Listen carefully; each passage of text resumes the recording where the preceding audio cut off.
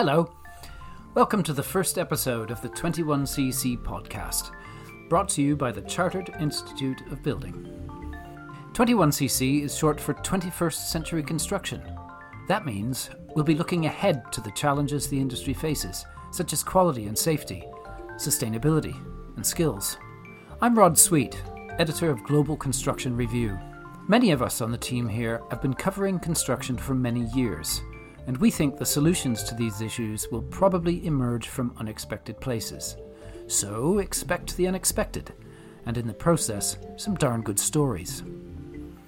In this episode, we hear from construction social media influencers. Yes, they're a thing. About the surprising benefits of getting a following on LinkedIn. No matter what role you are in construction, so if you're a finance director or a CFO, if you're a HR people person, if you're commercial, if you're procurement, estimating, there's an audience out there in LinkedIn. We'll also hear from 21cc's resident jargon buster, Justin Stanton, who will explain, once and for all, and with no shadow of doubt, what some of the tech jargon bandied about now actually means. And with digital technology rising up the agenda, we hear from Stephen Frost at Milestone Infrastructure, which claims to be digital first. I think if you looked at us on site, you wouldn't notice that much difference because we're still doing fundamentally a similar job. But the differences would stop there because eventually you'd come across the digital devices. So you'd have laptops, you'd have the mobile tablets, phones out there. There would be a complete lack of paper. This interesting story is presented in association with Procore, and we'll be taking a look at their eye-opening new report on tech adoption called How We Build Now. With all eyes on Ukraine just now, we hear from an architect who for the last year has been making inroads into that country with a unique system his team developed for fixing apartment blocks damaged by Russian missiles. Let's get started. With air raid sirens still sounding in Ukrainian cities, it may seem just too early to be thinking about rebuilding the country. But the sheer scale of the physical damage from Russia's illegal invasion is such that people are thinking about it, including local authorities in Ukraine and built environment people there and around the world. Consider the scale of the damage.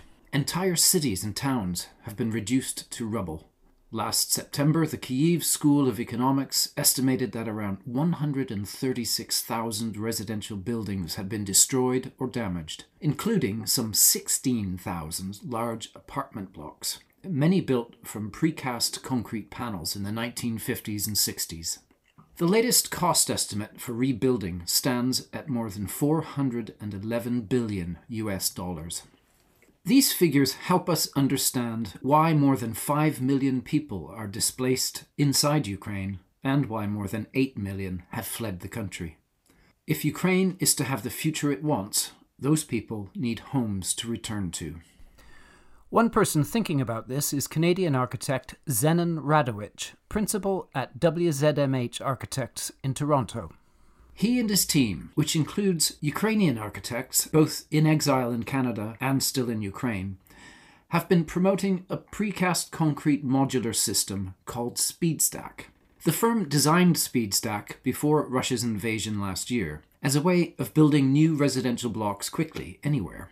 The modules are self-contained rooms with built-in services and a locking mechanism that lets you add or remove them as needed. But after the invasion and the influx of Ukrainian staff, they started adapting it for use in restoring Ukrainian buildings damaged by Russian missiles. Here's Zenon, who happens to be a Canadian of Ukrainian heritage, describing how it could work. If the end of the building's been hit, slice off that end, maybe slice off the equivalent of 2 or 3 or 4 or 5 modules, slice it off, rebuild with SpeedStack. If the top of the building's been damaged, slice that off, okay, and add SpeedStack. If the middle's been damaged, you rip out that portion in the middle. And the reason why we could say this now is having worked with Ukrainian structural engineers and understanding those panel buildings that were built, back in the 50s, 60s. You can do this. I mean, those panel buildings, they're actually all prefabricated. So the walls, the floors, they're all prefabricated elements. So it's kind of, I don't want to say it's easy, but it's a lot simpler to kind of go in and slice things. In August 2022, they took their idea to the nearest outpost of the Ukrainian government they could find, and the response was immediate. Our very first presentation of SpeedStack for Ukraine was to the Embassy of Ukraine in Canada. And then right after that presentation, they contacted a number of government officials in Ukraine. And then right after that is when we started getting a lot of people from Ukraine contacting us and saying, this is interesting, we'd love to see it, we'd love to use it, blah, blah, blah. So, I can tell you right now, lots of interest to wanting to use it. The big issue is who's going to pay for it, right? So that is really the thing. And they're very open and honest about it. They're like, hey, Zenon, we love this idea. We want to use it, but we could only help so much. We can't provide the funding. If you can get the funding, we will support you on the ground, approvals, fast tracking, permits, that kind of stuff. Since then, Zenon's team has helped 2 local authorities with concepts, designs, and costings for a building in Irpin and one in Kyiv, providing the documents the authorities can use to solicit international funding. Zenon said the Irpin authorities had now found a donor for their scheme. The engineer WZMH retained to assess the building concluded that a conventional refurb and not SpeedStack would do the job. WZMH didn't mind. They just wanted to help. At first, Zenon was eager to build a SpeedStack prototype in Ukraine, but that has proved impossible so far. We almost started building back in September of 2022, utilizing a private sector concrete builder. And that basically just went on hold because if you recall, September-ish, the missiles really started flying into Ukraine, right? And the guys at the concrete plant said, listen, right now is probably not a good time. So we kind of put it on hold. He still wants to build a prototype there, and his company is working with a specialist UK consultant, Heimdall Risk, to explore ways of doing that. So they're going to help us right now look at raising some funds from different international organizations to build this potential pilot project. We'll pay for a portion of it ourselves, but we got to get some more funding to actually pay for this. So we're kind of moving there towards that. But again, we were kind of really rushing, and then we realized, hey, wait a minute, it's probably a bit too early right now with what's still going on in Ukraine. In the meantime, Zenon's team is promoting the SpeedStack concept among Ukrainian universities and Ukrainian architects. They sponsor 4 paid design internships at 2 universities. And they've organised 2 design competitions for architecture and IT students, offering $5,000 in prize money for the first and $7,000 for the second. A third is now underway to design a SpeedStack building in Kharkiv. Zenon explains why they're taking this approach.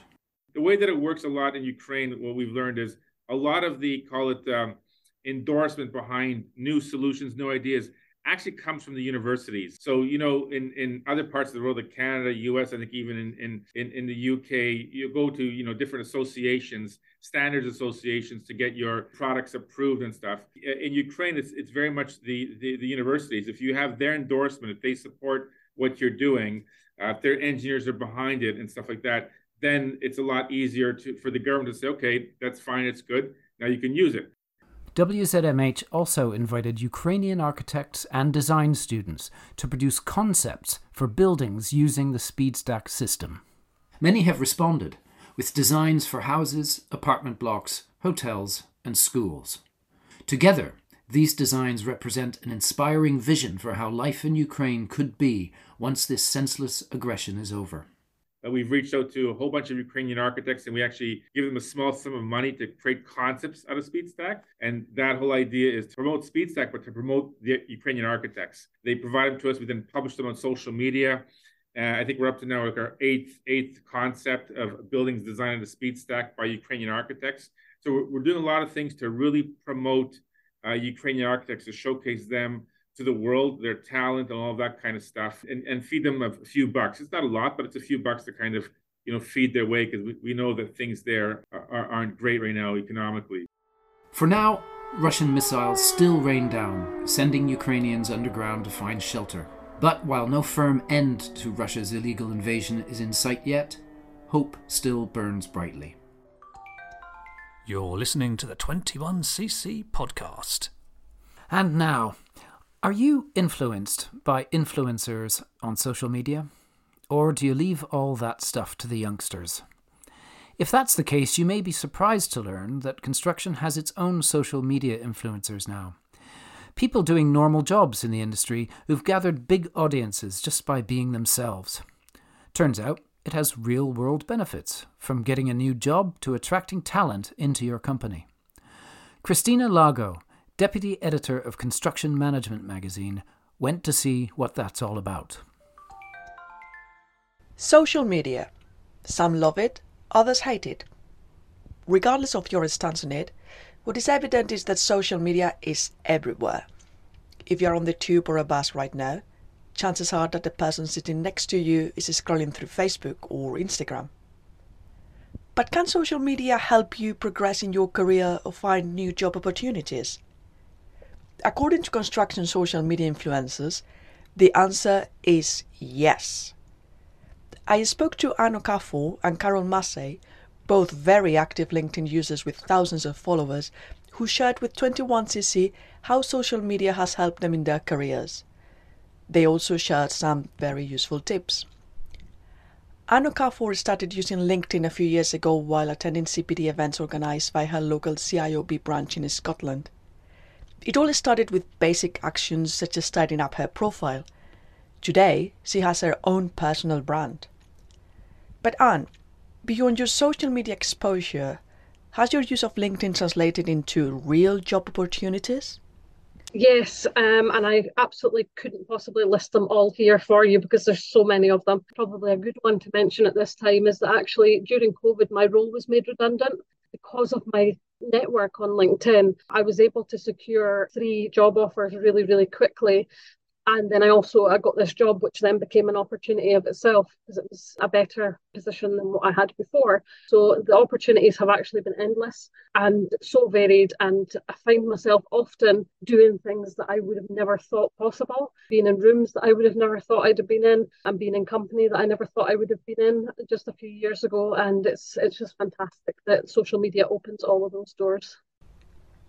Carol Massey is another construction social media influencer that uses LinkedIn on a regular basis. She's the head of construction at the Access Group, one of the largest UK business management software companies. She has almost 8,000 followers on LinkedIn and has found the platform useful to make connections in the construction industry and beyond, as well as further her career. Honestly, I was overwhelmed by the opportunities. I've done some women in leadership fireside discussions for the Hertfordshire Chambers of Commerce. I've been heavily involved in the Women in Construction Hub, and also I've been asked to do some discussion with some of the tier 1 contractors. And more recently, I've done some work with Multiplex. So it's opened up a lot of opportunities as well. And also, I'm all about giving back into the sector, and especially for women in business, because it is a challenge if you're a female, not only if you're in a male-dominated sector, but if you're a mother and you're trying to juggle, but you want to have a career, it's challenging. And I feel from my story, I've got something that I can give back. According to a 2020 report on the use of social media in the construction sector by construction marketing firm Handmade Marketing, there is still some reluctance to use social media within construction compared to other sectors. There are examples of companies in the industry that have a strong social media presence, mainly among the big players, but this is not so much the case for smaller contractors or individuals. And still, LinkedIn remains the most popular social media channel for construction professionals. And what's your advice for workers in the industry that want to improve their LinkedIn profile and boost their presence? First thing I think is to be personable, so to share a bit of your personality, because we can get in the thought sometimes that it should just be business, especially on LinkedIn. People think it should just be business, business, business, but actually people buy from people. So they want to know about you as a person, and they want to know what drives you, what motivates you, what interests you. And sometimes you might think that you might not have something in common with someone, even though they may be in the same industry, but actually you might both like a certain film, or you might both like ducks. My ducks on my profile get me talking to lots of different people about lots of different things, but it's a good icebreaker. And, the same with my outfits, so you could relate to different people on different levels. So I think sharing some of your personality is actually really important. As much as obviously the industry-related content is important as well, can open different doors and relate to different people when we talk about our person. And here are Carol's tips. If you're a director, senior C-suite director, and I know with construction, you've got senior management that probably have been on the tools, then moved to boardroom, and technology sometimes isn't a great place for where they want to spend the time. However, when we've got a sector that is looking to bring more people in, those senior levels, they need to get onto LinkedIn. They need to be sharing the experience of, being in the boardroom. Commercial managers, talk about what's going out on site with your quantity surveyors, build up your little community, talk about, we had a variation on a contract, talk the language and give that visibility. Because what that does, there is graduates, there's university candidates that want to come into construction. If you think about the age range, all they have is social media, and all they know that they can go into LinkedIn, and that's where the expertise are. So I would always say, no matter what role you are in construction, so if you're a finance director or a CFO, if you're a HR people person, if you're commercial, if you're procurement, estimating, there's an audience out there in LinkedIn. So you've heard it from the experts. Be yourself and be consistent. You can read more about social media influencers in construction, including interviews with Danny Clark and Christina Leah Riley in CIOB People. Just visit ciobpeople.com. You're listening to the 21cc podcast. Thank you, Christina. Lots to think about there. Like, maybe I could get more traction on social media if I talked about my hobby making sauerkraut. Anyway, to ease us into our final segment about technology, we're joined by Justin, scourge of jargon, who'll demystify some TLAs you're bound to see everywhere these days. That's 3-letter acronyms. Welcome to 21cc's Jargon Buster. The construction industry is awash with acronyms and jargon, more so now as digital technology creeps into the industry in all its phases: design, construction, handover, and operations and maintenance. I'm Justin Stanton, editor of BIM Plus, and each month I'll tackle an acronym or slang related to construction and its modernisation. Today, let's tackle VR, AR, and MR, or to spell them out, virtual reality, augmented reality, and mixed reality. Some people bandy them around as if the terms are interchangeable. While not wishing to act as a gatekeeper, it's my job here to note that the terms do have distinctly different meanings. So, virtual reality, VR, is simple enough. A computer-generated three-dimensional simulation of the real world that you can interact with. Typical examples of VR in the built environment include walkthroughs of building designs, whether for the commissioning client, the supply chain to help plan logistics or pinpoint safety risks, or even end users such as prospective house buyers choosing interior decor for a new build home. Augmented reality, AR, is a technology that superimposes a computer-generated image or objects on your view of the real world. Typically in construction, this means the superimposition of the three-dimensional design onto your view of the live site. This enables on-site monitoring, with a focus on non-conformance, deeper engagement with stakeholders for more detailed visualization, and more detailed assessments and planning for logistics and safety. You don't necessarily need to wear a headset to use AR. It works on mobile devices too.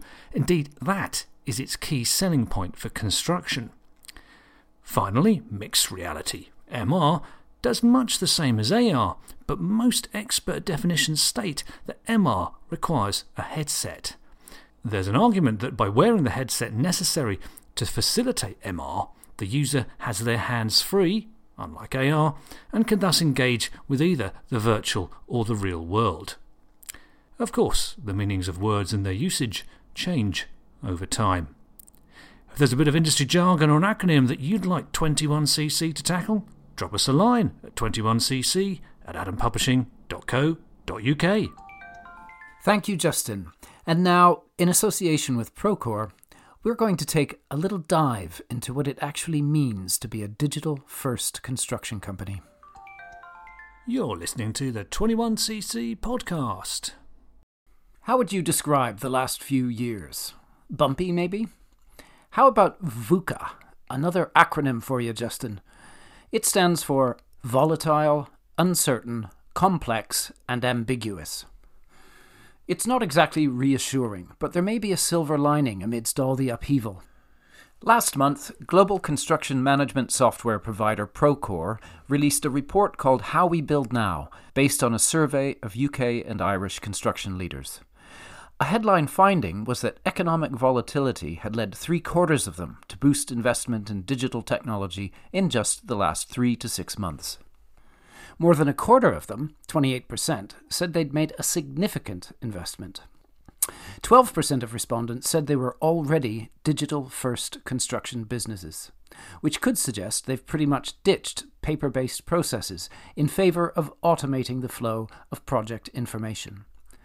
To help us read the runes of this report, we got together with veteran industry writer and researcher Denise Chevin and digital pioneer Stephen Frost, head of digital and innovation at Milestone Infrastructure.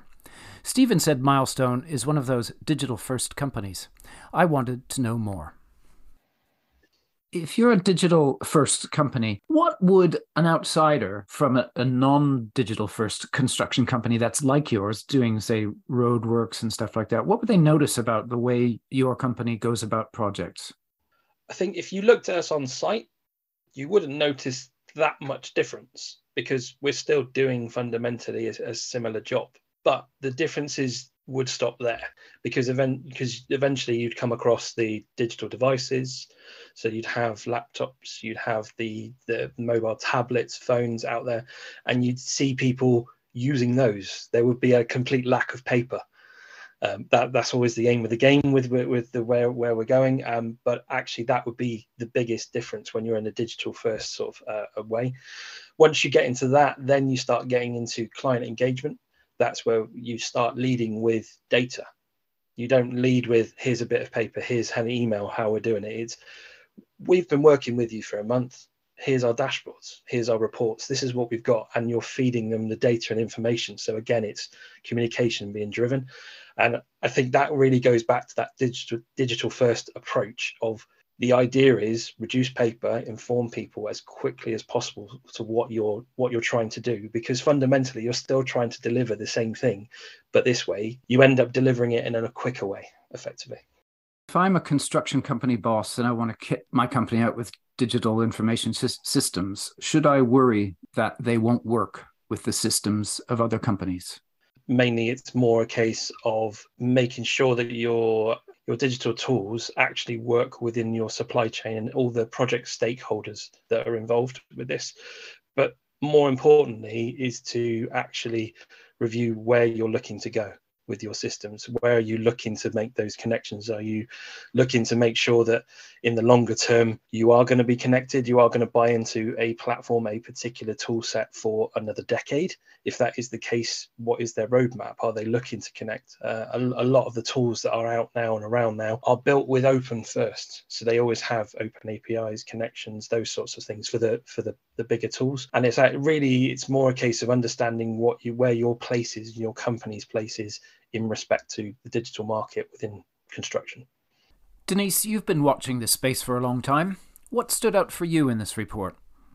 I think what was interesting for me, as someone who's written about the sector for a long time and looked at how well it's doing digitally and embracing digital technology, that there was, I would say, there had been a turning point really in people's attitude, that people were now seeing technology as something that would save them money, would help their margins.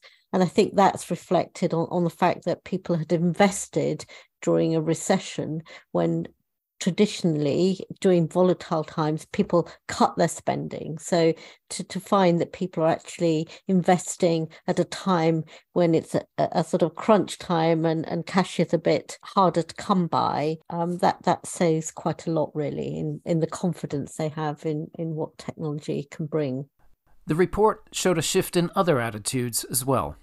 One other figure that I thought was, I don't know whether it's high or low, but 33%, so a third, are saying that they currently manage and track carbon emissions. That's quite positive, really, I've thought. Carbon historically is not an easy thing to track, especially when you're in the highways sort of sector.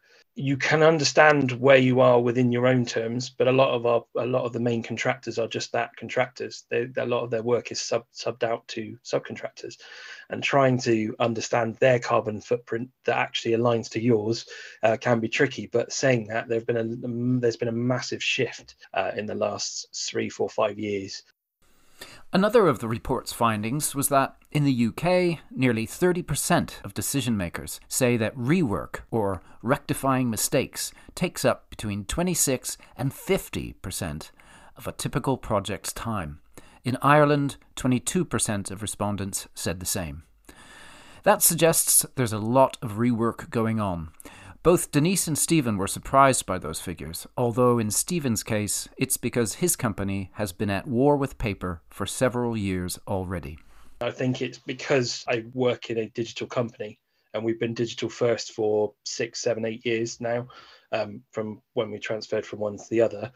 And having that digital ability to be able to really understand the data means that you can understand it at an earlier stage. Because you can understand what's gone wrong earlier, you can avoid there being rework. So technically speaking, when you're actually looking at these designs, especially when you get it in you've just won it, right? You're planning it out and you're going to do that job. At those early stages, if you can understand things in a digital perspective and run that virtual site walk effectively, if you can do that before you even get there, you're saving money. You're also saving the ability to have to do that rework, and then you're reusing that data as the project goes on, and then you can start getting into things like augmented reality and things. And finally, I asked Steve, for anyone who hasn't started their company's digital journey, what's the first step? To take stock of where you are. That's the main key thing, is don't try and find an option, find a solution that fits where your business is now. It's finding a solution as to where your business is going to be in the next 5 to 10 years. It takes a long time to change your systems over and where you go towards.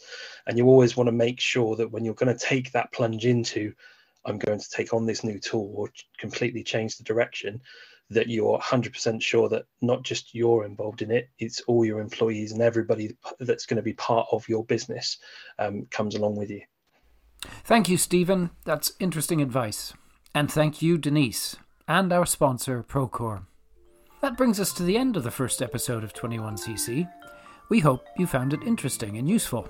Tune in next time when we talk to women crane drivers, explore whether robots have a future on construction sites, and ask, why are we giving female workers PPE that doesn't fit? If you liked the podcast, tell others by rating it wherever you found it. Give us a mention on social media with the hashtag 21cc_podcast. You can contact us by email on 21cc@atompublishing.co.uk. Thanks for listening.